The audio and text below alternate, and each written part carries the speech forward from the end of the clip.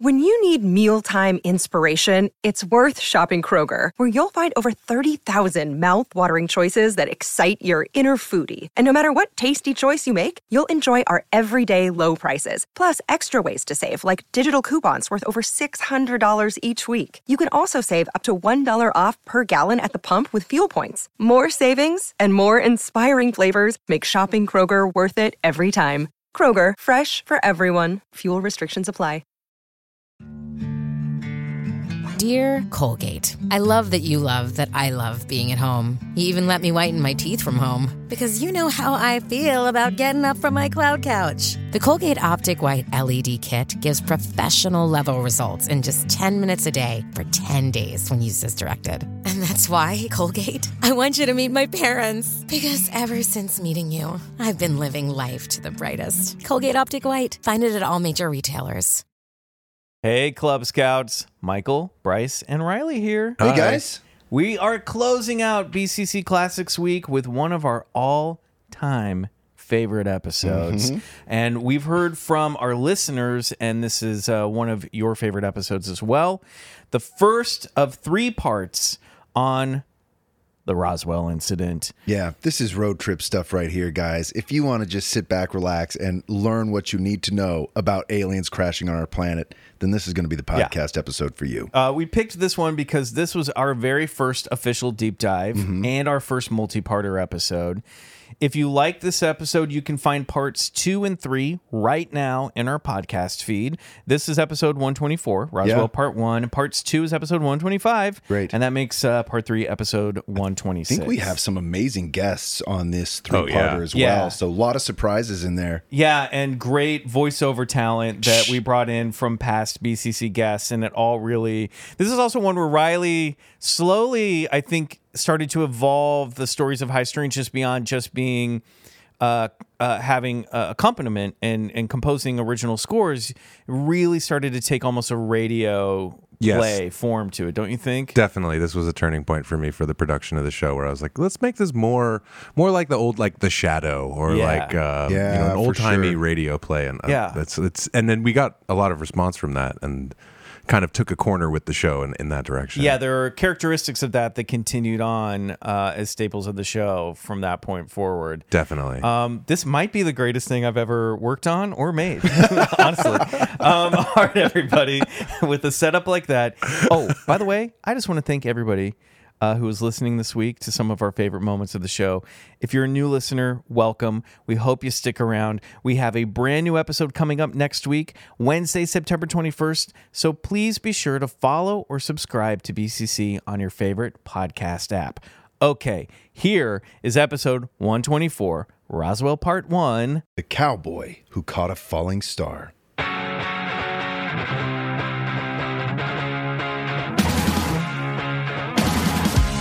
It's Bigfoot Collectors Club with Bryce and Michael.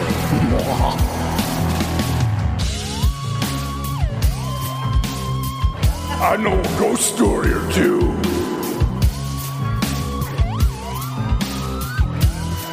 Let's do this.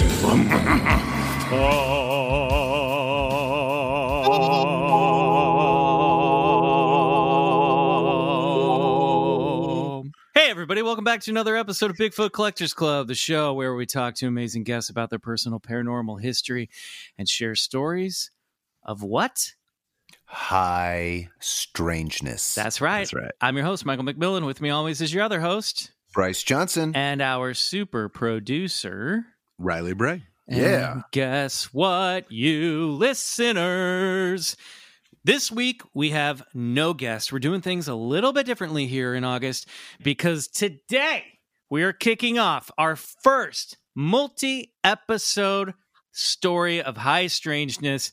It's maybe the most anticipated story of all time for me personally. I'm, of course, talking about the Roswell incident. Maybe you've heard of it. Maybe you heard of it. You know, the Roswell incident. Heard of it?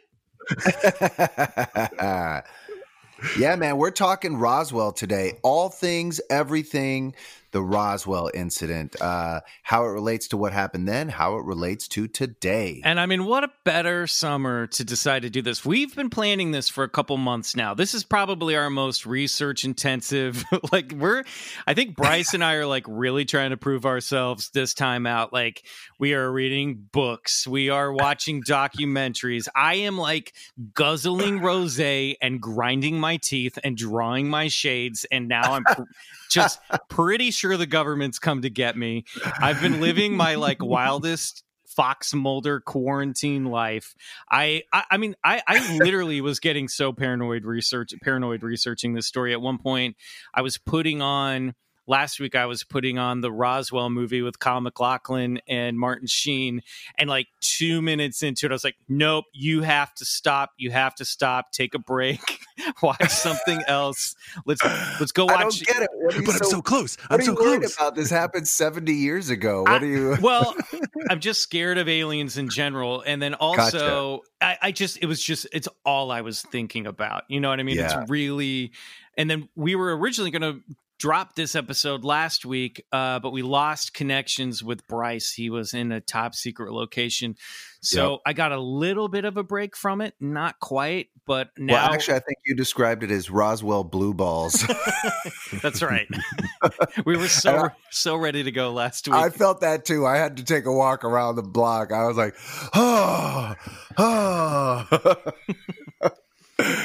And then immediately after, my wife calls me because my son wanted to cash in on some Fortnite V-Buck cards, and I couldn't get the passwords. And I don't fucking know.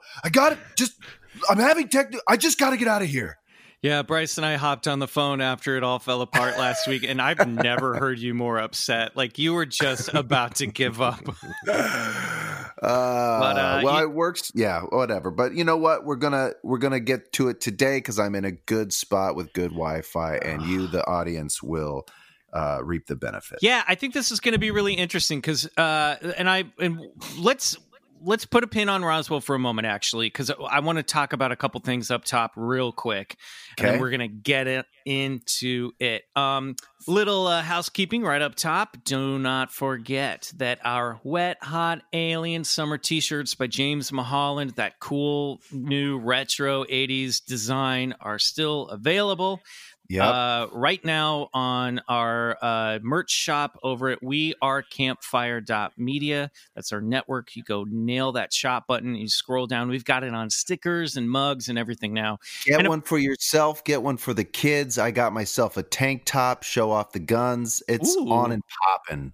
I just ordered a hoodie. I cannot wait until it comes. Nice. So excited. My t-shirt should be here any day. And of course, we've got a regular BCC logo one. We've got a couple other Bigfoot Collectors Club designs. We've got our High Strangeness Devil, Bryce's Red Devil, that was drawn by Ryan Cody, who worked with me on my Adventure Van comic book. So there's a lot of fun stuff up there. So please go check that out. And then last week at the end of the show, Riley made a little announcement. Riley, do you want to follow up on that request? Yeah. I mean, so we're putting together a music video for our single, Completely Absorbed by the Strange. And I just really wanted to reach out to the audience and see if anyone wanted to send anything in. And now that can be you just like grooving and getting down to it. That can be some weird visual that you could set up. That can be a time that you filmed a UFO in the sky. That can be literally anything. Well, just something that you think anything vibes. Within limits. Keep it keep it PG-13. No limits to this thing, guys. The doors are wide open. I'm just saying, get creative with it, get weird with it, get artistic with it, and let's try to make something together. I think it'd be a lot of fun. So please just send us some footage for the music video that we're all going to make together. Incredible. Fantastic. Be a part of it. Be part of greatness. But keep your clothes on. Bigfoot Collectors Club. Heard of it? All right. Before we get into today's big topic, we have some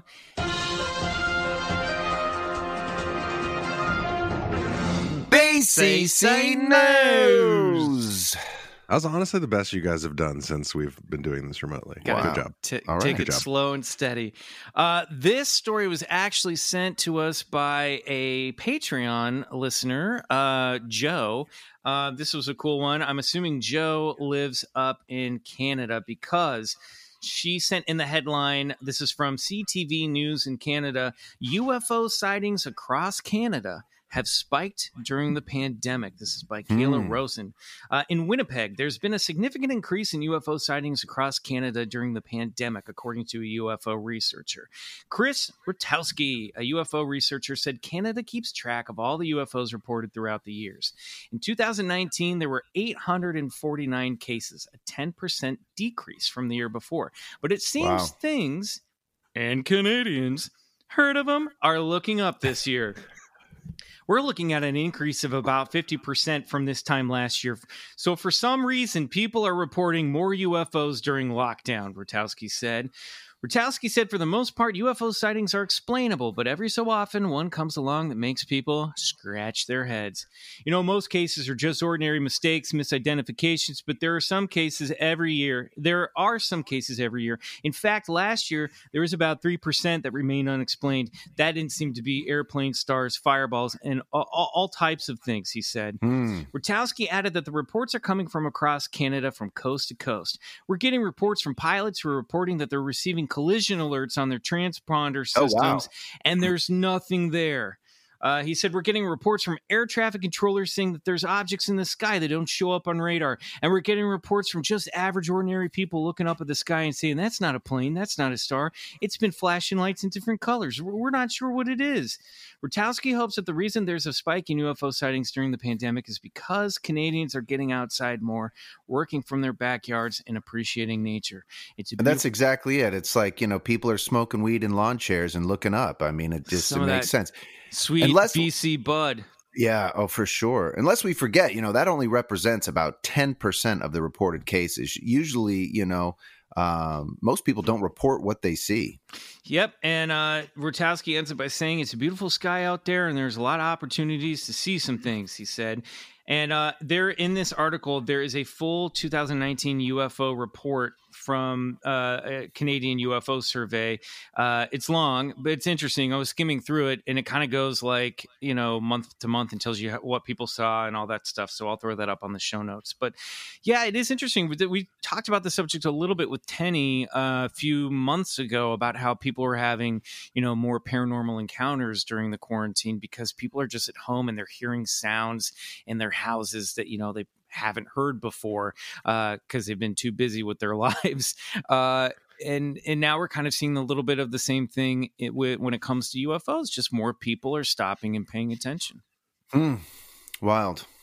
Yeah, I think it's interesting that everyone, when you slow down and stop, you start noticing all the strange things around you. It's kind of a weird benefit of this whole strange time we're going through. Yeah, makes sense to me. I can't believe I didn't notice that goblin that stares at me from the corner of my office. Don't notice him now either. Oh boy. Okay, we're going to take a quick break. When we come back, it's time to talk Roswell. Hey, it's Kaylee Cuoco for Priceline. Ready to go to your happy place for a happy price? Well, why didn't you say so? Just download the Priceline app right now and save up to 60% on hotels. So whether it's Cousin Kevin's Kazoo Concert in Kansas City, go Kevin, or Becky's Bachelorette Bash in Bermuda, you never have to miss a trip ever again. So download the Priceline app today. Your savings are waiting. Go to your happy place for a happy price. Go to your happy price, Priceline. Your brain needs support, and new Ollie Brainy Chews are a delightful way to take care of your cognitive health. Made with scientifically backed ingredients like Thai ginger, L-theanine, and caffeine, Brainy Chews support healthy brain function and help you find your focus, stay chill, or get energized. Be kind to your mind and get these nootropic chews at ollie.com. That's OLLY.com. These statements have not been evaluated by the Food and Drug Administration. This product is not intended to diagnose, treat, cure, or prevent any disease.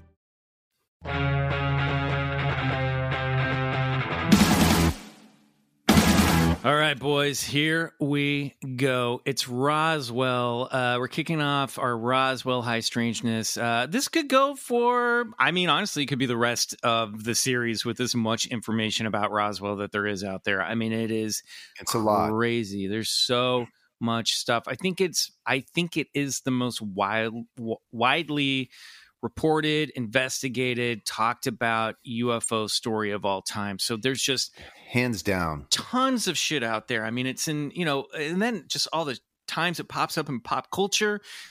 We're going to get to that eventually, but I kind of wanted to kick off this series by asking both of you, and Riley, maybe we'll start with you because you're not the one that's been consuming all this crap for the past few weeks. What is your take, or what do you know about Roswell before we get into all of this? To be quite honest, what I know about Roswell is not a lot. I know it was in 47, right? Mm-hmm. Is that right? Okay, yeah. A crash or alleged crash in a town outside of Roswell somewhere, and that it was reported in the papers immediately, and then that story was redacted and an official military story came out, and then that there's some people say there's bodies there, but that's pretty much the extent of what I know. I know about it from X-Files when I was a kid. It's sort of that first alien paranormal story you hear, that totally kind of gets you going on everything. But I would say beyond that, I haven't done a tremendous amount of research on it. I don't really know much. But I'd say that's pretty good. That's it. That is the story in a nutshell. And on the surface, this is what's so fascinating about this case, because on the surface, it's very simple. You know what I mean? You can explain the whole story in 2 or 3 sentences. But then once you start to look closer, it just becomes this quagmire of different witnesses, different people, all these intersecting narratives. The timeline is weird. There are contradictions all over the place. And, this has been now a big topic of research really in ufology for about 40 years now. Yeah. And there's been I think we're going to talk about some of those contradictions and stuff. And we have to. You can't talk Roswell without talking about the contradictions. But yeah, I was the same way, Riley. I knew a little bit more about it than I think the average, listener to this show. I knew some of the big names and the people involved. I've been to Roswell. I took a tour with a guy named Dennis Balthazar, and he was super rad, drove me and my buddy around Roswell, pointed out all the historical sites that are still there. Unfortunately, a lot of these places are being torn down. Half the old airfield base is basically, because it's no longer an active Army base. So the hangar where they supposedly brought the wreckage is still there, but the hospital where they allegedly dissected the bodies, dissected aliens, and maybe tried to save one of the aliens, maybe did save one of the aliens. That's gone now. The newspaper, the Daily Record office is still there, but a lot of these historical sites are being taken down. And it was really, for me, it was that tour and listening to Dennis tell the story sort of in, obviously not in real time, but getting to drive around and see some of the houses that belong to some of the main players, it really brought the story to life. And it was the first time that I heard it and went, you know what? I think this was actually possible because, and Bryce and I were just talking about this before we recorded, there was no precedent, there was no protocol in 1947 for what should happen if a UFO crash landed somewhere. And what I think this story shows is the Army, the military in Washington figuring out how to respond to this. If it is what we want to believe it is, we're watching them figure out how to contain this story and deal with the reality of a crashed UFO with aliens in it, and how to deal with that. Let me add to that. While there was no precedent set for something like this happening, all the facilities and all the compartmentalization was already in place. I mean, we were coming just off of the heels of World War II, creating the Manhattan Project, which created the first atomic bombs. And, you know, people working on that project, nobody knew what the other one was doing. And there were hundreds of engineers and scientists working on that project, but yet nobody really know entirely the big picture of what they were working on. So the apparatus of compartmentalization was already in place and perfect for something like a crashed spaceship to happen. Totally a fantastic point. I mean, when you read these stories and when you listen to some of these eyewitness accounts, it's a tough thing because one character knows one piece of information, another character in the story will have witnessed something else. It's like everyone in the town of Roswell that was involved is holding one piece of the puzzle, and researchers have been trying to put that puzzle together to get a complete image for 40 years now. And now all these witnesses are gone, basically, and even some of their children and second and third hand witnesses have passed on. So it's a story that's really erasing with time. You know what I mean? So part of this is like trying to preserve the narrative as best as possible. Stanton Friedman said, and I love this quote, researching Roswell is a race with the Undertaker. And he's absolutely right. You know, all the people who had firsthand knowledge or who were there are dying. I mean, there's less than a handful of them today. Yeah. And one more point on this, too, is that I thought you brought up nicely that there was no precedent at the time. There was no protocol. But I do think what happened at Roswell set the protocol moving forward for the government's role in covering up information about UFOs. And we're seeing, you know, we're in the middle of this summer now where it's come back around and it's really popular and people are talking about disclosure.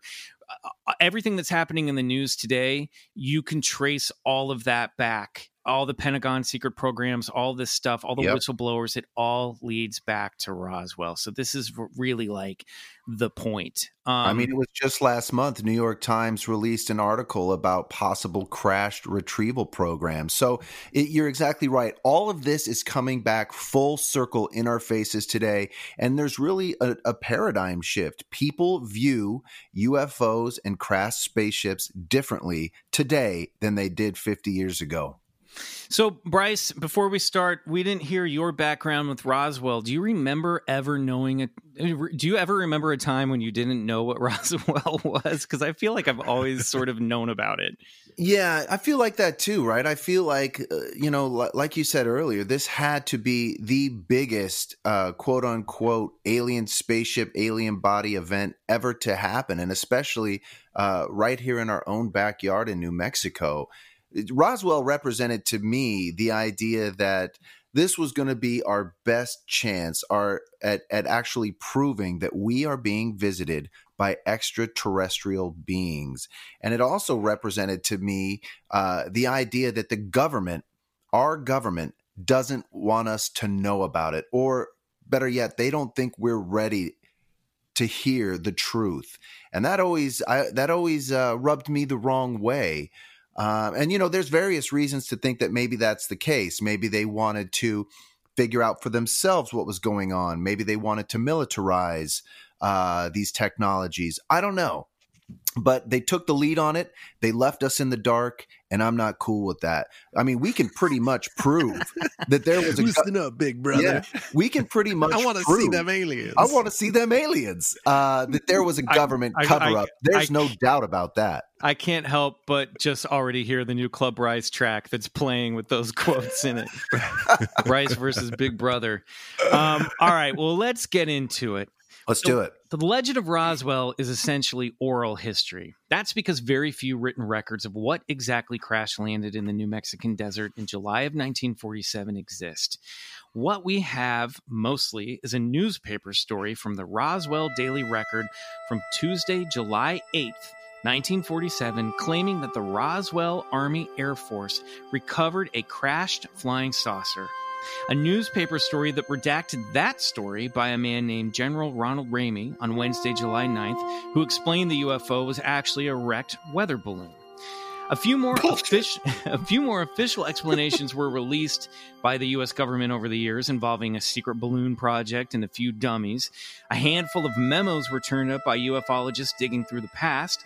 But if photos of the downed craft exist, we don't have them. If pictures of the alleged alien bodies also discovered in the wreckage exist, they have not been leaked to the public, despite numerous hoaxes that have turned up over the years. Check out our episode on the Roswell slides over on the other side for more info. All we really have is a story that was passed down by eyewitnesses, most of whom are all now dead, to their families, their close friends, and investigators. Many witnesses were career military men who remained silent for decades out of sworn duty, and some were civilians who allegedly kept quiet out of fear of retaliation against themselves or their families by our government if they spoke about what they saw. Yeah, and we will prove that there was retaliation taken against these witnesses. I don't know if we can prove anything. We will hands down prove that on today's episode. I don't know if we want to pick a fight with the military. This is all alleged, remember. Again, we don't like have any proof, and we have to remain sort of open-minded to both sides. But sure. What we have left is a legend that lay dormant for almost 3 decades before exploding back into the public imagination in the late 1970s and inspiring a generation of UFO lovers, conspiracy theorists, and Hollywood filmmakers to ponder the phrase, "The truth is out there." Yeah, it's given us so much, man. The Roswell incident marks a fork in the road of space-time. 2 realities emerged from that small desert town back in the summer of '47. The first reality is the one that we are living in today, the one that men like General Ronald Ramey wanted us to live in. The other reality is that the proof of extraterrestrial life fell from the stars and landed in the pasture of the Roberts Ranch, and the U.S. government covered it up, keeping the biggest discovery of human history and the alien technology that came with it secret from the world. In this multi-part series, we're going to get to know some of those witnesses and key players. We'll jump around in the timeline, work through the contradictions and inconsistencies to the story, of which there are many, but we'll also highlight the plausibility that something from another world did indeed crash in New Mexico shortly after the conclusion of World War II and the creation of the atom bomb. So, join us as we go down the rabbit hole for one of the most anticipated stories of high strangeness, the Roswell incident. Roswell Part 1, The Cowboy Who Caught a Falling Star. Love that. The 2 weeks leading up to the mysterious crash saw the birth of the flying saucer craze in the U.S. On June 24th of that year, just a mere 2 weeks before the excitement at Roswell, flying businessman Kenneth Arnold spotted 9 boomerang-shaped crafts flying in formation over Mount Rainier in Washington while piloting his plane on his way to a sales meeting. Arnold described the crafts moving similar to that of saucers skipping across water, and the newspapers turned that phrase into flying saucer. We covered this story with Jen Kirkman last year, or it's been a while, but you can go back and get all the information on that. But I just love that this all started with a salesman who knew how to fly his own plane. Yeah, no, it's great. And like so many great names like Bigfoot and Loch Ness Monster, it's always coined by some random reporter who just took the terms that Arnold was using to describe these vehicles and turned it into flying saucers, which is now just a part of everyone's lexicon. Yeah, and it's weird. You get a sense reading up on all this stuff that, like, just in those 2 weeks alone, this meme, exploded, and people were talking all about this. Fighter pilots had seen Foo Fighters in World War II. There were reports from Europe, I think in Germany and Sweden, of objects that they refer to as ghost rockets. Yeah. And people were just seeing this shit, and it got really popular. Ray Palmer, I'm reading a book on Ray Palmer right now, who was the editor of Fate magazine, and he kind of took the flying saucer thing and ran with it. He covered a story, that Maury Island UFO story about the people who were fishermen who claimed that these donut-shaped UFOs dropped all this weird metal on them on a beach. It's the first Men in Black encounter story. All this stuff is happening. Now, that story, there's a lot of people who say that story's a hoax, but my point is that the mythology of the UFO and the flying saucer is all being born in this 2-week time period. And and it has everything in it that we still, Men in Black, flying saucers, strange alien beings, all of it is happening in this little window of time. I think it's a really they're here moment for the United States. You know what I mean? Yeah, it's bizarre. So Roswell in 1947, it was a small town. It's composed of dairy farms and ranches stretching for hundreds of miles in the surrounding New Mexican wilderness. It was a western town full of farmers and cowboys. And the other main industry was the Army, because Roswell was home to the Roswell Army Airfield.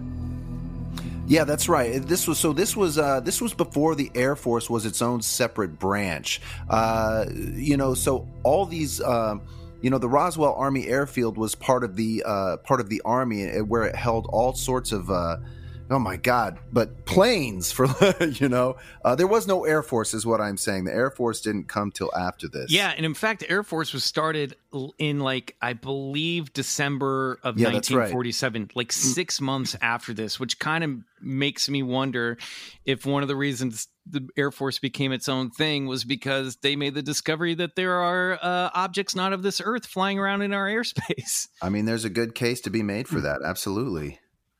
So talk about the 509th, Bryce. Yeah, so just to give you a little of idea about this Roswell Army airfield and the people who worked there, I'm going to read from Witness to Roswell by Thomas Carey and Donald Schmidt. The state of New Mexico in 1947 was the most sensitive and highly guarded area in our country, if not the entire world.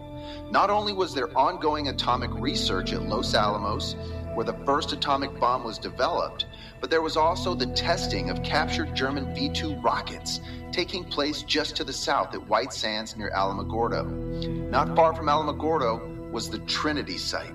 The world's first atomic bomb was detonated, and at Roswell itself, which was the headquarters of the 509th Bomb Group, the only atomic strike force in the world at that time.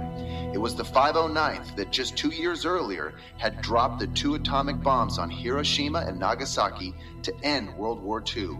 Little did they know that they would also become involved in one of the most significant and historic events of all time, the crash of an unknown object from another world. So this isn't just some podunk army base. I mean, this is the world's top secret, highly classified bases in the world. Hey, man, I'm sorry. Listen, we don't have any ammunition. We don't have a lot going on here. We're just a podunk army base. You want to head down to the RAAF in Roswell. They'll get you situated. Nice nukes over there, big ones. They got them big bombs. I mean, it just got them V2s. That is really, really interesting, though. I didn't know that connection. And more than that, Riley, this is really going to start to speak to the convenience of where this object crashed and the materials that people reported seeing the crash. There's so many correlations and conveniences. It makes for just such a strange case.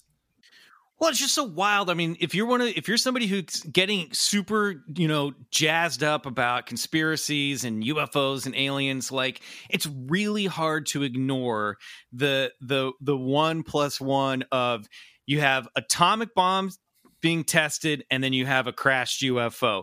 There's even theories that have, I've heard for years that, dropping the nukes out in New Mexico ripped a hole in space-time, and these crafts came out of that wormhole. You know what I mean? Yeah, no, absolutely. And that there are these, really, this is really out there theories that, those bombs are so powerful that, they're not just felt in this dimension, they're felt in all of our neighboring dimensions as well. Yeah. Well, if that's the case, we've ripped a lot of holes because they have blown up a lot of those bombs. I know. And it's think about that. I mean, think about maybe that's just like punching so many holes in our reality to let creatures in. I mean, it's a very Stephen King idea. You know? Here's another crazy idea, and we'll theorize as we go along this, these multiple episodes. But I've as to what these beings were. But sometimes it's often been postulated that this could be us from our future. And so many times in alien contactee experiences, you hear about atomic annihilation, and you were like, I often think that, like, if we were in the future, where's the one time and place we would want to go back to fix things if something completely awful happened in our future, say nuclear annihilation? We would want to come back to here where they developed the bomb. Yeah, I mean, it makes a lot of sense. The other thing I wanted to note about the Army or the RAAF base was that in World War II, they kept German prisoners of war at the base. That's great. I didn't know that. Because this area is just surrounded by, we're talking hundreds and hundreds of miles in that desert of just, ranches and farms. There's nothing. It's just a desert out there. So they kept German soldiers there because if they tried to get out and escape, there was nowhere to run to. It's the Alcatraz of the desert, man. Yep, it totally was. And they had German soldiers help build some of the infrastructure, German prisoners, I should say, infrastructure in Roswell. They dug a canal that runs through the town near the base.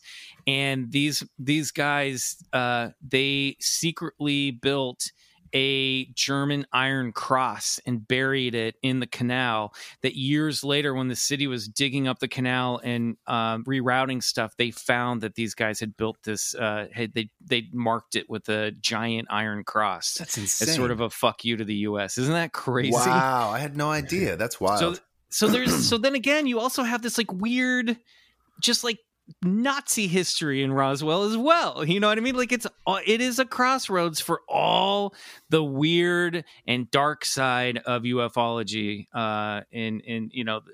It's a very interesting place for being, quote unquote, middle of nowhere. Wow.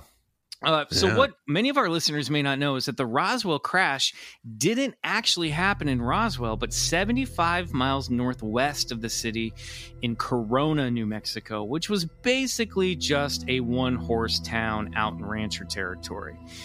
In the days leading up to the Roswell incident, people were seeing strange objects in the night skies. Bryce, you want to talk about a couple of the eyewitnesses that saw something in early July? Yeah, absolutely. I at first I would just be remiss if I didn't mention what a strange synchronicity that happened in Corona, and we're experiencing the coronavirus right now. Crazy. This is the problem. You get into this and you start seeing everything. You know what I mean? Like you start seeing. We are connected. Yeah. This is why it's all coming together. This is why, like last week, I was like, take a break, Michael. Well, here's something probably a lot of people may not realize, but people did see UFOs just days before the Roswell crash.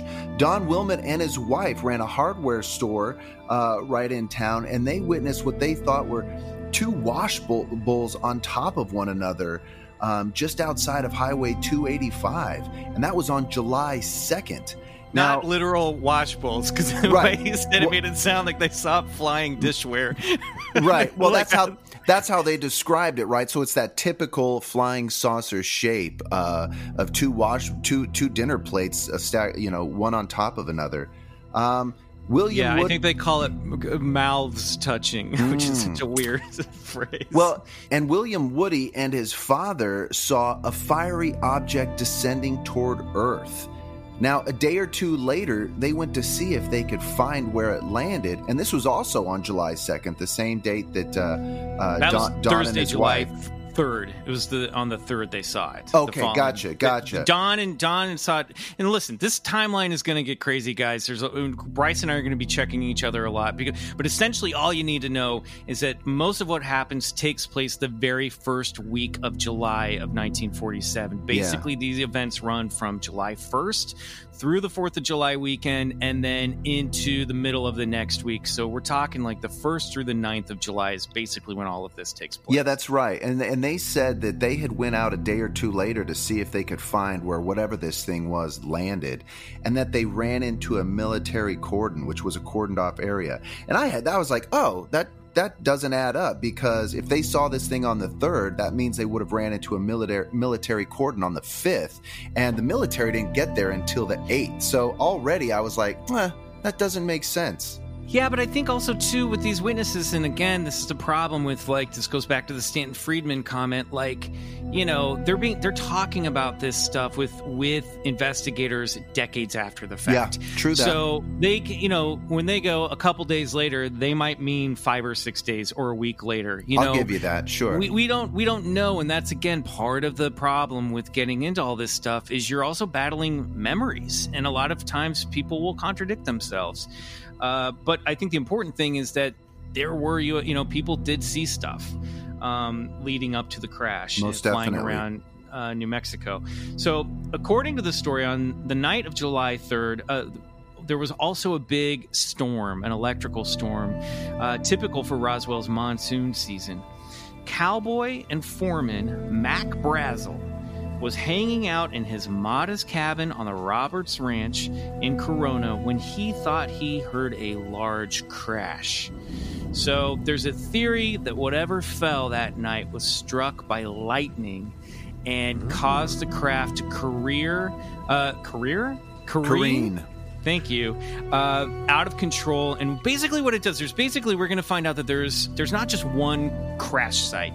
There's 2 and maybe or 3. And what they think happened is this craft came, struck by lightning, came down in the ranch, dug a huge trench, scattered a bunch of debris, and then went back up into the air, flew for a couple more miles before crashing into the side of a hill. Yeah. So it's basically like in Lost. If you ever watched Lost, how there was like 2 sections of the plane. There was the cabin and then the tail. So this thing strikes, breaks off a big part of the craft as it wobbles down. That crashes, and then the rest of the craft crashes like 2 or 3 miles away, maybe even further than that. Well, I have to double check them. To help visually, think of it like that. This thing hits the ground, the tail completely, or half of the saucer completely comes off, goes back into the air, bodies start falling out, and it finally lands somewhere about 40 miles north of the crash site, disc and all. 40? Yeah, I think it was 40. 40 miles. And it bounced 40 miles? Yeah, so they posit that there was possibly 2 locations where bodies were deposited, not just one. So one was 2 miles from the debris field, which we'll get into, and then the other where they said the cockpit of the craft crashed 40 miles away. Right. All right. Also, side note, Mac Brazel is a great cowboy name. Oh, dude. Yeah. Come on. So good.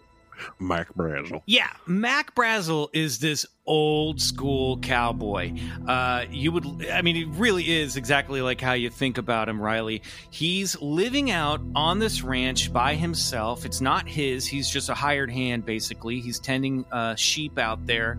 And he's living in this tiny little cabin called the Hines House. It has no electricity, no running water. He's basically living in like the past century. Like he might as well have been living in the 1840s. Yeah. You know what I mean? We're talking about a salt of the earth guy, Yeah, and that's also what's so cool about this story is it's almost kind of like has a little bit of a biblical kind of nature to it, where like a shepherd finds this thing. Yeah. You know what I mean? Yeah, I like that.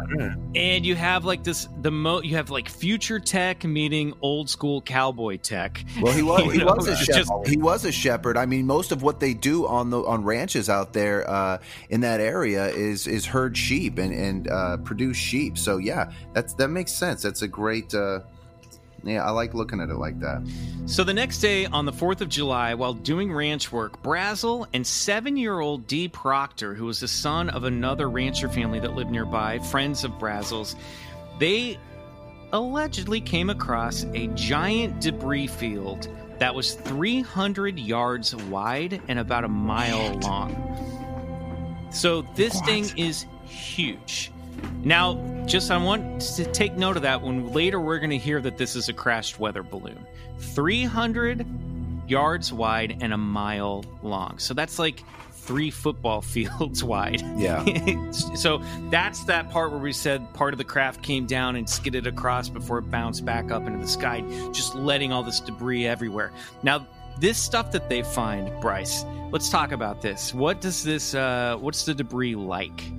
Yeah, so a lot of people described this material as, well, they described multiple materials, but the one that stuck out mostly in people's minds were these very thin, like, pieces of what looked like aluminum. They often described it as like the top of a cigarette pack. That you could easily manipulate and crumple in your hand, but as soon as you opened up your hand, it would go back to its original shape. They called it memory metal, and it was strong as all get out, right? We'll talk more about it later, about how people tried to cut this stuff, burn it, tear it, couldn't do it.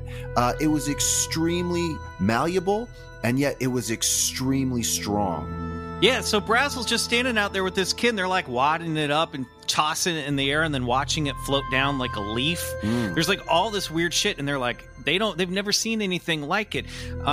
Dee's mother described it because what they do is then they take this stuff over to the Proctor's house, and he shows Dee's mom and dad, and they're looking at it, and later she went on to say it was almost like plastic, but they didn't have that type of plastic back then. So they really couldn't wrap their minds around, A, what this was, and then what it was made of. Brazel also found an I-beam. Yes, let's talk about these I-beams, yeah. So there's supposedly these I-beams that when they were looking at them, they had printing along the center of it that ran up and down the I-beam that looked like writing of some kind. They called them hieroglyphics without the animals in it. Right. So they didn't know what this language was. They didn't know if it was some type of code. They couldn't recognize these strange symbols. And Brazel's not the only one who saw the I-beam. Well, that's sort of a prop that carries through the story. Well, and the government would say that it was Scotch tape with flowers on it. Right. Which is interesting. But, here's where I want to start talking about some of these conveniences, right? First of all, the material that they're finding that's supposed to be extraterrestrial is thin, looks like aluminum, and very light. But yet that's the same material as these radar targets, right? We're talking about basically aluminum here. How convenient is that, right? And then the I-beams as well. People are seeing I-beams that they describe with strange hieroglyphics. Well, you know what else it took to make some of those radar targets on stuff like Project Mogul was balsa wood I-beams. So by radar targets, you're talking about weather balloons, basically. I'm talking about weather balloons that would go up into the sky, and attached to these weather balloons down below were these sort of triangular-shaped, geometric-shaped targets, for lack of a better word, that were equipped with aluminum so that they would bing off radars. I just always found it God, that's so strange that people would be that the material that it takes to make an extraterrestrial craft looks and sort of seems like the same material of these radar weather targets. It's so strange. Well, and the thing that we have to remember, too, is that with the airfield out in Roswell, ranchers were seeing weather balloons and finding them on their properties all the time. Absolutely. Mac Brazel would sometimes find this stuff, collect it, and then bring it into town and resell it to the army, because this dude was a poor motherfucker. This guy was scrapping and saving. So if they found stuff that belonged to the army on the ranch, oftentimes these guys would take it into town and sell it for cheap, but sell it for drinking money. And so they know what weather balloons look like. And also we need to mention weather balloons were not top secret back in the 1940s. People knew that these things existed. I think one thing every witness can agree on, and here's another misconception. There were hundreds of witnesses, but they will all agree that this was no weather balloon. Right, so word quickly started spreading around the ranching community that something strange had crashed in Corona the previous night. Up to 75 people supposedly wandered the area collecting debris. And according to authors and Roswell investigators Tom Carey and Donald R. Schmidt, who wrote the book Witness to Roswell, that was a big part of research for us, there was some memory metal even passed around a 4th of July rodeo. Right. This is all before the authorities were ever informed that something out of this world had happened. Bryce, why don't you talk about the bar? This is one of my favorite parts of Mac Brazel's story. Yeah, right. So Mac has in his hands the strangest material, and he's fascinated by it. And he's showing it to neighbors. Hey, what do you think this is? He's giving pieces away. Finally, totally frustrated, he goes to a bar in town called Wade's Bar, where he starts passing it around patrons. And, you know, everybody's drinking and they're all just sort of like trying to burn it, trying to cut it, you know. So it's like everybody in this bar is like, man, I don't know what that is. Here, pass me a piece. So it's just like, you know, they're drinking and toying around with basically space parts. It's fucking great just to think of it in my mind, you know. Yeah, and I think it was someone at Wade's Bar who said, hey, maybe this is part of one of those flying saucers we keep hearing about. Maybe there's a flying saucer that crashed on the ranch. That's right. And he had heard, this patron had heard on the radio that there was some national station that was offering up to $3,000 for proof of flying saucers. Because remember, this is like the hot thing at the time. So Brazel thinks about that, and he goes back to the debris field on the 5th with Dee and his neighbor, another neighbor kid, Sidney Jack Wright, possibly others. Okay, so this is when there's some holes in the story that we're trying to put together, but this might have been the day when Brazel and company stumbled across something else about 2.5 miles from the scattered debris field, and that was an alien body. We get this from Jack Sidney Wright, who told Schmidt and Carey that there were bodies, quote unquote, there were bodies, small bodies with big heads and eyes, and Mac was there too. We couldn't get away from there fast enough. So allegedly, Dee, Mac, and at least this one other kid saw these bodies. Now, this isn't the main crash. This isn't where the cockpit of the saucer was. This is just a few miles away. Yeah. But the big problem, from all accounts, was that Brazel finally got fed up with this debris because the sheep would not come near it, and he couldn't get the sheep to cross the field. So, coupled with that problem, and coupled with this idea that maybe there would be a big reward for this stuff, he loads up his beat-up old pickup truck with some of the materials and drove 75 miles down into Roswell to speak with Sheriff George Wilcox. And while Brazel was talking to the sheriff, it just so happened that local radio KGFL DJ, a man named Frank Joyce, called looking for any news of the day. You know, the radio station would call and say, hey, have you made any arrests? Have you done anything? You know, it's a small, sleepy kind of town. Not a lot of stuff happens. So the sheriff, now there's two versions of this, and the book contradicts itself. At one point, the sheriff is bored with Mac's story, and then in another version of the story, the sheriff is very intrigued. Either way, the sheriff hands the phone over to Mac Brazel and goes, here, why don't you tell Frank Joyce what you found in your field? Right. So it was his day off, and he actually lived right above the jail cell. So him and his family were eating dinner. So he's like, yeah, that's nice, fancy. I ain't got time for that. My steak's getting cold. It was Sunday. Your space tech. Tell the radio man. It was Sunday, so he was annoyed. It was Sunday on a holiday weekend, so he was annoyed that this rancher's coming down with this metal, complaining that somebody needs to go up there and clean up the debris. So anyway, Brazel talks to Frank Joyce, and we're going to read from this book. This is Frank Joyce recalling how the conversation went. And Bryce, why don't you play Mac Brazel, and I'm going to play Joyce. Who's going to clean all that stuff up? That's what I want to know. I need someone out there to clean it up. What stuff? What are you talking about? I don't know. I don't know what it is. Maybe it's from one of them flying saucer things. Really? Well, then you should call the airbase. They are responsible for everything that flies in the air. They should be able to help you or tell you what it is. God, what am I going to do? It's horrible. I mean, horrible. Just what's horrible. That? Wait, what's horrible? What are you talking about? The stench. It's just awful. Stench from what? What are you talking about? They're dead. What? Who's dead? Little people. Unfortunate little creatures. Wait, this is crazy. What the? Where? Where did you find them? Someplace else. Well, you know, the military is always firing rockets and experimenting with monkeys and things, so... God damn it, they're not monkeys. Maybe it was... And they're not human. So Joyce recommended that Brazel take the materials to Roswell Army Airfield and speak with the head of the base, Colonel William Blanchard. Now, I just want to say, like, think about how just what Mac wanted to do was get his sheep to water, right? And he was saying that his sheep would not cross that debris field. If this is just some, weather balloon like the Army said it was, I'm pretty sure the sheep wouldn't have a hard time getting to water.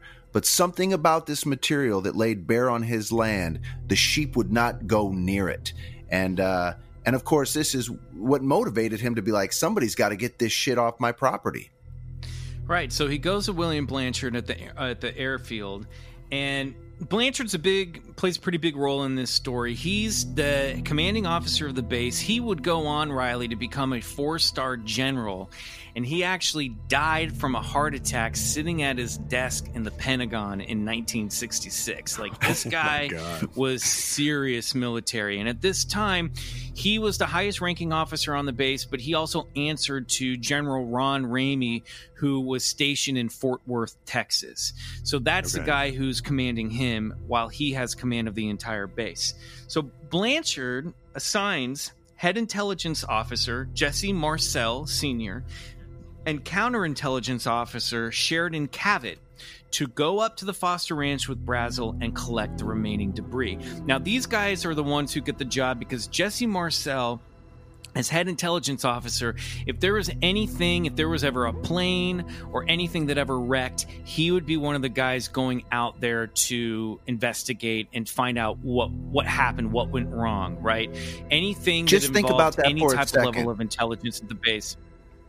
He's the head of intelligence at the 509th Atomic Strike Force. So just think about how much, his upper superiors trusted this guy, and, obviously competent. It does not speak highly enough of this guy's capabilities, Right, sure. And Sheridan Cavett was head of counterintelligence. So this is a guy, if there is a foreign investigation or a foreign threat, he's going to be involved. So he's sent up there because if this isn't one of ours, if this is something that, say, the Russians were flying over New Mexico, then he'd need to take a look at it as well, right?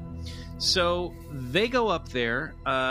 Meanwhile, word is already spreading around town that a flying saucer had crashed north of Roswell. There's stories of young guys getting on their motorcycles and driving up to the ranch to look for stuff. Children on horseback, everybody. It seemed like the whole town knew about this crash before the authorities did. Because it's a small town.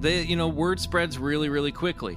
So Marcel and Cavett go up, they spend the night in the Hines house with Mac Brazel eating cold beans, and which would just suck. I mean, if you had to go up there and just be like, God damn it, it's Sunday night, and now I have to go sleep in a cabin in the desert that has no electricity. Both of these guys are both family men. It's like, I gotta go drag my ass up here with this old cowboy. So they go up there, and at daylight, so now we're on Monday, July 7th. Yeah, but you have to remember, Michael, that Mac Brazel brought in samples to the Roswell Army. I know. These guys were obviously had held this stuff in their hand, and Mac's saying, there's a whole shit ton of it. You guys need to come get it. Take a look and see what's... So they're probably immediately thinking, in the backs of their minds, something fucking crashed out on that field. No, I know. It's just I like the idea of having to go sleep in a tiny little kid. Like it's like the mundane elements of this story are really appealing. Oh yeah, to me. totally. So they wake up first thing in the morning. They go out to the debris field, and Cavett returned to the base midday with some of the materials. And more Army personnel were called up by the end of the day, and there was still allegedly a football field-sized area covered in debris on Monday night. So they send people back up there, and there are soldiers just walking in lines, shoulder to shoulder, marching through the desert and just picking up any piece of metal or any object that doesn't look organic or doesn't look like it belongs in the desert. Yeah, Marcel and Cavett filled 2 vehicles, 2 trucks full of this stuff. Now, if this is just some weather balloon with a target, you could fit that in the back of your trunk of a Buick. You know what I mean? But yet to fill 2 full fucking cars, and just to speak on who Jesse Marcel was, he was a major. He received a diploma in 1945 from the Army Air Force's Training Command in what? Radar technology at Langley, Virginia. So he was highly trained in radar tracking materials and equipment, including Raywind targets and ML-307 reflectors, which were the dominant parts of Project Mogul balloon devices. So just to say that this guy, and we'll get into later what happens to Marcel, doesn't know what the fuck he's looking at is ludicrous and beyond reproach.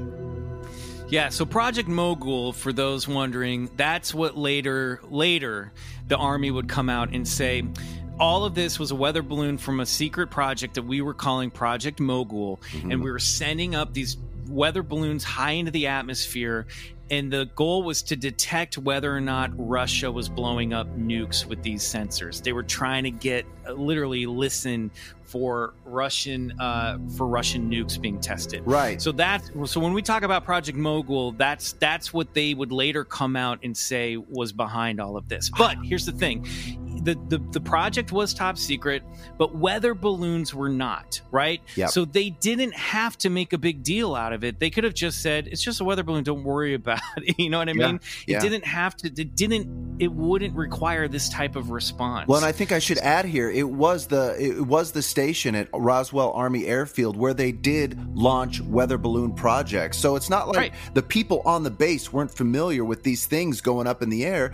I imagine probably a lot of the soldiers would like to see these things take off from the airfield. You know what I mean? They were probably cool to watch. But the point is they launched weather balloons all the time. Yes. Right. That's what we were saying. That's why ranchers knew how to recognize them. So anyway, at some point on Monday, KGFL owner, that's a radio station owner, Walt Whitmore, who wanted to go public with the Brazel flying saucer story, sent for Brazel up in Corona and brought him down to his house for a private recorded interview. Yeah, you got to think this is the scoop of the lifetime. The station had already signed off for the day, so they would broadcast the interview the next day. So not only was Whitmore being an intrepid reporter after a scoop, maybe the biggest scoop of all time, like Bryce said, he had a feeling that with all the buzz surrounding this mysterious UFO crash, Brazel was about to become a hot commodity. So keeping him at his house was also a way of keeping him safe. On the morning of Tuesday, July 8th, Whitmore sat down with co-owner of KGFL, George Judd Roberts, and they interviewed Brazel about his findings on Foster Ranch. They recorded a full interview about this stuff, and we never got it. We've never been able to hear this because of what happened next. The order of events that happened are a little unclear, but shortly after that interview, Roberts received a call at KGFL from a man named TJ Slowey. And I know we're throwing a lot of names at you guys, but bear with us. TJ Slowey, he was the executive secretary of the FCC, and he told Roberts not to air the interview due to national security issues. If they did, KGFL would lose their license. As Roberts' head started spinning, he received another phone call from U.S. Senator of New Mexico, Dennis Chavez, who urged Roberts to follow orders. Roberts pleaded for help in changing the FCC's mind on the matter, but Chavez simply told Roberts the situation was out of his hands. So by Tuesday morning, Washington is aware of what's happening, right?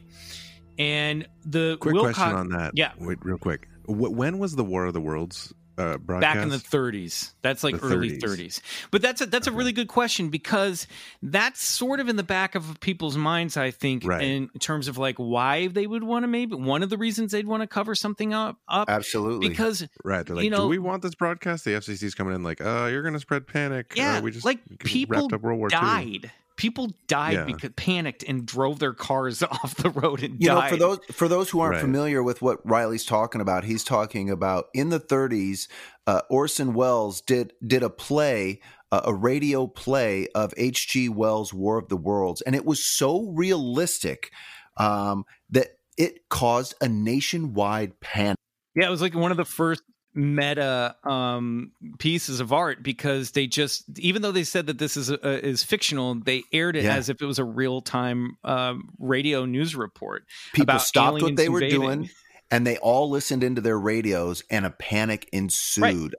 Some people even committed suicide. That's how serious people died. Took this. And it was a forerunner. It gave the government an idea just exactly how would the public react if they got information of otherworldly visitors. So that's a great point, Riley. Yeah, War of the Worlds was broadcast on October 30th, 1938, so less than 10 years before this. So that's a pretty recent memory, all things considered, for the men and women involved in this story. Right. So Dennis Chavez, the senator's like, no, dude, this I can't help you out here. You got to listen to the FCC. Do not broadcast this. So a sister station, KSWS in Roswell, this guy John McBoyle, he's general manager and part owner of that station. He heard about this story. He knew that KGFL was going to drop this. He calls KOAT in Albuquerque to transmit the Associated Press wire service. And he calls this woman, Lydia Sleppy, who was the secretary at the Albuquerque station. And he says, Lydia, get ready for a scoop. We want to get this on the wire right away. Listen to this. A flying saucer has crashed. No, I'm not joking. It crashed near Roswell. So Sleppy urgently asked program director and acting station manager Carl Lamberts to witness her reception of the story and its transmission. Using the teletype, Sleppy alerted ABC News headquarters in Hollywood to expect a high bulletin story. Lamberts looked on as she initiated the connection. It's a big crumpled dishpan, Boyle, hardly containing himself, continued over the phone. And get this, they're saying something about little men being on board. That's right, but before Sleppy could type out just a couple of sentences, guess what came in? A teletype on the line went beep, beep, beep, beep, beep, beep, beep. Attention Albuquerque, do not transmit. Repeat. Do not transmit this message. Stop communication immediately. National security matter. So in stunned belief, she said, we're not running that. Yeah, and she also checked in with McBoyle about it later, and he wouldn't talk about it anymore. According to the book, he says, forget about it. You never heard it. Look, you're not supposed to know. Don't talk about it anymore. So what we're seeing on Tuesday, July 8th, is the cover-up starting to happen. And all these events are really kind of overlapping themselves. And it all seems to be moving really rapidly at this point. Yeah, and this is the clamp down. Yeah, and so Mac Brazel's tracked down. Sheriff Wilcox finds him at the house of Whitmore, the station owner, and he tracks Brazel down, and Brazel is now suddenly taken into military for questioning at the base for the next 24 hours. And that afternoon, the Roswell Daily Record, which was the afternoon paper — this is back when newspapers had morning and afternoon editions. I remember that growing up in Kansas City. Wow. They ran the story. RAAF captures flying saucer on ranch in Roswell region. And this story had been sent to them from the press secretary at the base, and a man named William Haut, H-O-A-W-T, who was told by Blanchard to let this story out. And we're going to get more into that in the next episode. Well, just hold on. Let that just sink in for a second. Let that just sink in. Marcel and Captain Cabot You're were really sent making us stop and think for a few seconds. Well, hold on. But hold on. Marcel and Cabot brought material back to the base. Material that they would know right away was not some weather balloon, but from some foreign object, probably from space. Why? Because this memory metal was doing insane things that nobody on Earth had ever seen, giving Colonel Blanchard the idea to to give out to his press secretary there at the base, put it over the air. We got a flying saucer. Imagine the pride he must have felt, you know? I mean, it's insane to think that he actually let that headline slip out to the press before going through the higher uppers. And if he didn't, then we would never have this story. There would be rumors about it, and people would be talking about it, but it would not be the Roswell story that we know today, because the newspaper ran with the headline and the story that Mac Brazel had found a flying saucer up at the Foster Ranch. That's exactly right. Within hours of that, General Ron Ramey, the Blanchard's commanding officer from Fort Worth, would rewrite the story from a press conference in Fort Worth, claiming that the debris was simply that of a crashed weather balloon. Well, plainly put, the shit hit the fan once that headline went out. Their phone started ringing off the hook. And Washington found out, and I'm sure it went up to Truman, and they were like, what the fuck are you guys doing? And again, this is, we go back to, there was no protocol for this. They're trying to work this out in real time. What do we do? And I have a theory that something changed, something quickly caused the cover-up. And my theory is that was the discovery of the bodies. I think once they found bodies, they went, oh, fuck. And they went, we have to zip this up. That's my speculation. I'm sure other people have that theory as well. Because what happened between July 7th and July 8th is, if you were walking down Main Street around midday on Tuesday, you might have noticed a large truck called a lowboy hauling what appeared to be a large egg-shaped object covered in a tarp towards the military base. And that would be the cockpit. That would be the chunk of the ship where they had supposedly found the bodies in the third crash site. And that's not a place Mac Brazel ever went to. That was found by the Army when they were up there collecting the debris and flying over, and they find this thing. And there are other potential witnesses that also found that cockpit. We're not going to get into those today. We'll get into that on a future episode. But that's my theory, is that once they went, oh fuck, we have pilots, they went, shut it down. Yeah. So no doubt about it. Brazel was released by the base, but was escorted by the military, who marched him into the Roswell Daily Record, where he was forced to recant his story. And the headline that ran the next day read, "Harassed rancher who located saucer, sorry he told it." And that's a fascinating headline to me, right? That feels really loaded. That almost feels like the reporter of that story is secretly writing what really happened, right? It doesn't say the thing was false or misidentified. The headline reads, "Harassed rancher who located saucer is sorry he told it," right? Yeah. That doesn't mean it didn't happen. Well, talk about putting the fire out. He was literally escorted by security officers to the radio station, shoulder in hand. Yeah, first to the newspaper and then to the radio station. But I want to focus on the newspaper story for a quick second before we go back to KGFL, Bryce. In this story, a couple things come up to me. In this story, he says that he found the wreckage on June 14th, which was almost a month earlier. And that's fascinating to me because this is where we get this conflicting timeline. We hear it happen on July 1st originally, but then in this recanted, in a different version of the story, Brazel says the 14th. So I wonder if that was the military asking him to put a little distance, and create this sort of new alternate timeline. I don't know, It could even just be a typo, honestly. It could be, or maybe this stuff was really up there for much longer than Carey and Schmidt have it in their own timeline. But he ends the interview, he ends the story with this quote, and this to me says it all. "I'm sure what I found was not any weather observation balloon. But if I find anything else besides a bomb, they're going to have a hard time getting me to say anything about it." So they also escorted him after that to KGFL And Bryce, why don't you read this passage from the book? This is what he runs into. He comes in and he says, "Sorry, boys, I didn't find a flying saucer. What I found was a weather balloon." And Roberts, or was it Roberts, or was it Joyce? Joyce goes. Joyce chases him out after after he recants the story, and he goes, "Hey, that's not the story you told me before." And Brazel feels awful. He basically says, "They told me it would go hard on me if I didn't do what they said." And so presumably Brazel had been warned of the dire consequences, not to the nation, but to Brazel and his family, if he said anything that conflicted with the Army Air Force's new official story. At that point, Joyce noticed the uniformed men standing just outside the glass door entrance. The reporter made one last attempt to get the truth. "What about the little green men you told me about the other day?"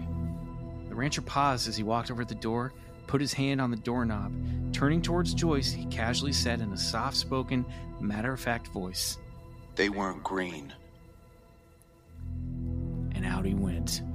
And that concludes part 1 of Roswell. All right, well told, fellas. It's a lot, man. Next week, we're going to get into the Army's point of view and what happened with Marcel and Cavett and those guys after they recovered the debris from the field.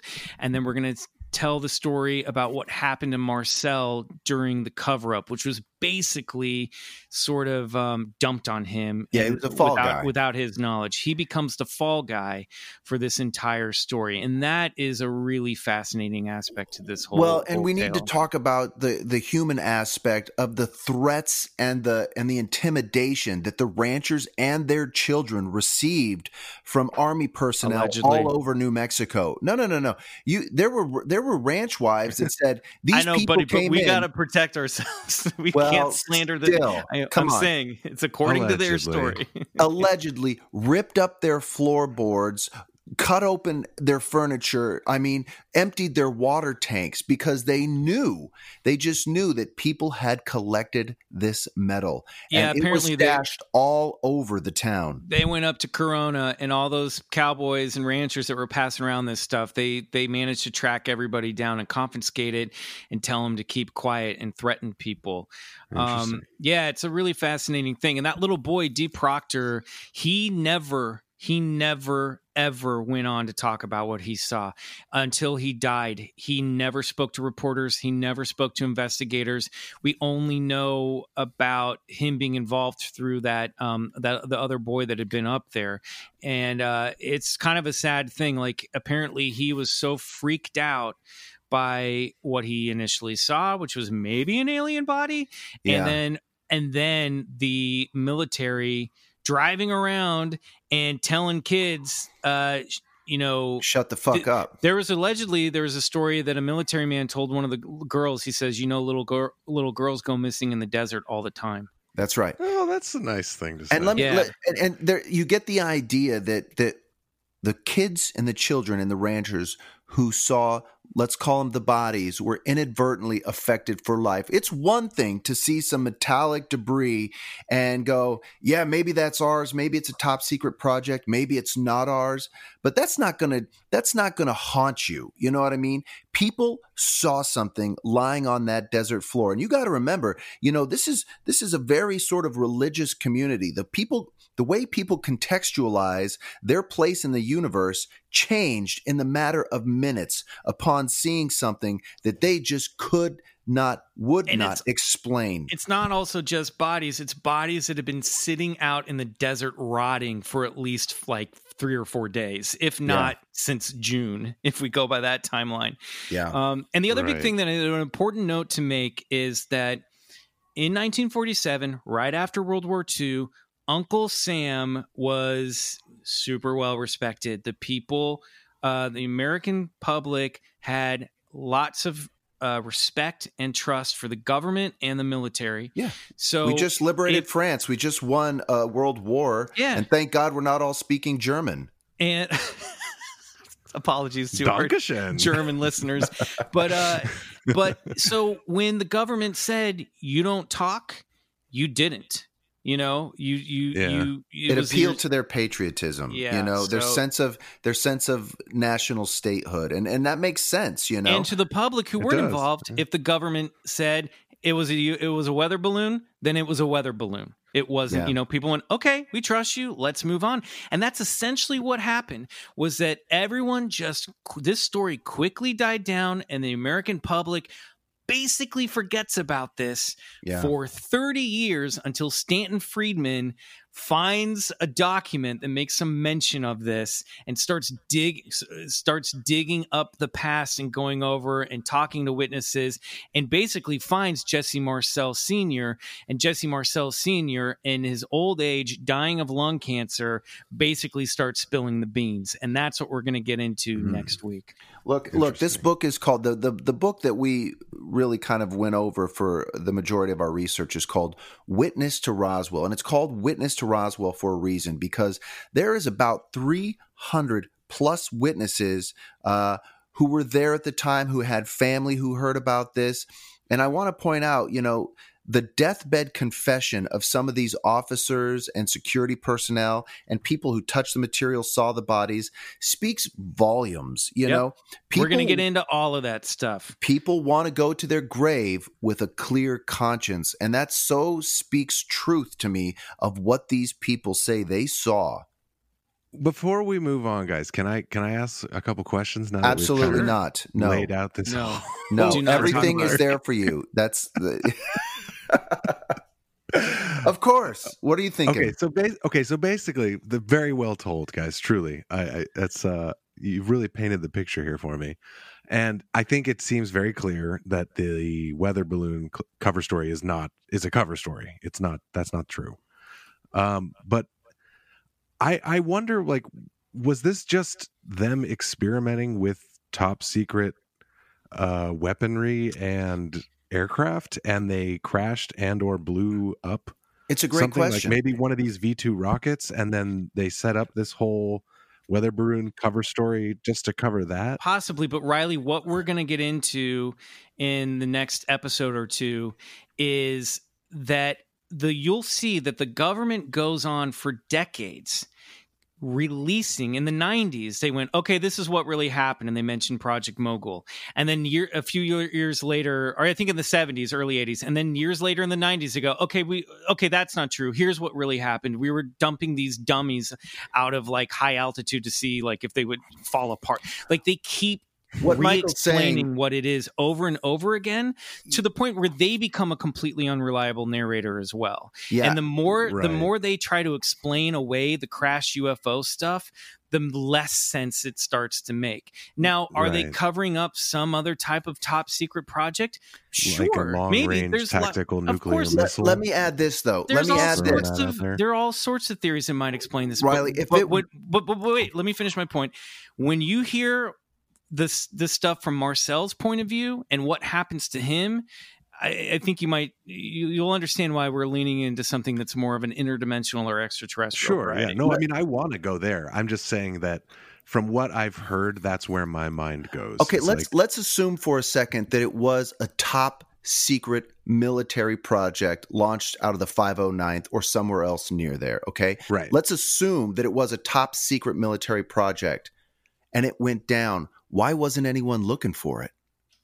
Why were ranchers and kids and everybody else looking at this stuff and playing with this stuff 4 days before anybody in the military actually thought about coming to look for it?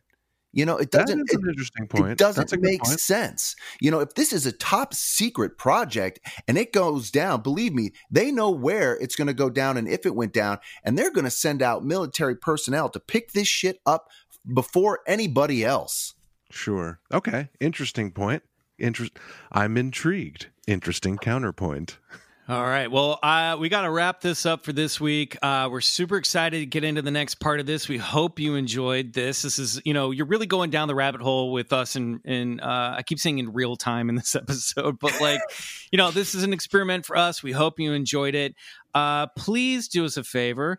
Go on Apple Podcasts. Give us a 5-star review. If you do, we might read it on the air, like this one from Mary Moon 10 from July 22nd. She says, just the right amount of funny and strange. I was looking for something to fill the space that Bizarre States left while on hiatus, and this did just a trick. I look forward to every Wednesday. Thanks for the laughs and thought experiments. 5 stars. That's awesome. Thank you, Mary Moon 10. Thank you. Boys, before we go, anything to plug? No, not really. All right. You can watch for me on Perry Mason. Bryce, you got your game that's coming out. Yes, absolutely. Oh, yeah. Please go to our website, thedpcugame.com. Give us your email. We're going to let you know when soon as pre-sale orders are ready. We have a free online version that we just launched, so you can sample it, try it out. You guys are going to absolutely fucking love this game. Oh, and I'm working on another top secret project.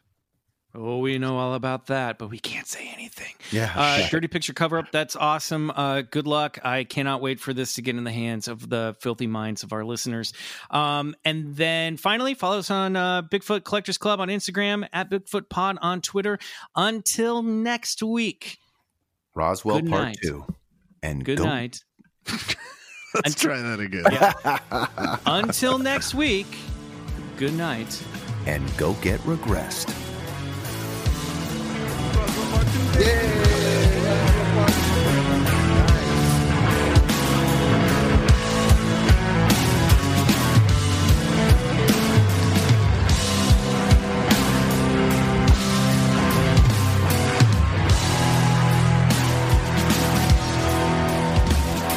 Bigfoot Collectors Club is produced by Riley Bray. Our theme song is Come Alone by Sun Eaters, courtesy of Lotus Pool Records. If you like the show, please rate and review us on Apple Podcasts. It really helps get the podcast to more listeners. To support the show, check out our Patreon page at patreon.com/Bigfoot Collectors Club and unlock multiple reward episodes every month.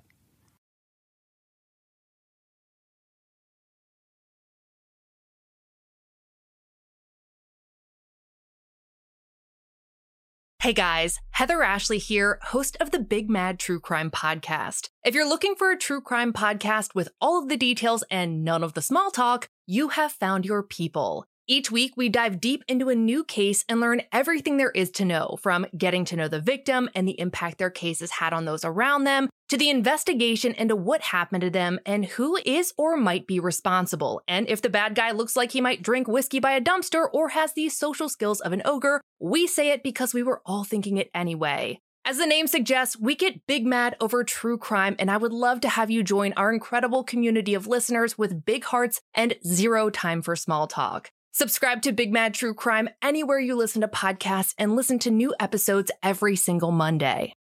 On a summer night, Douglas Wag Jr. lay motionless across a strip of railroad tracks before being struck by an oncoming train. I'm investigative journalist Delia D'Ambra, and my investigation into exactly how Doug died took me into the depths of a bizarre mystery. It was really hard to understand what was fact and what wasn't. A mystery that has led me from one suspicious death to another. Listen to Counterclock now, wherever you listen to podcasts.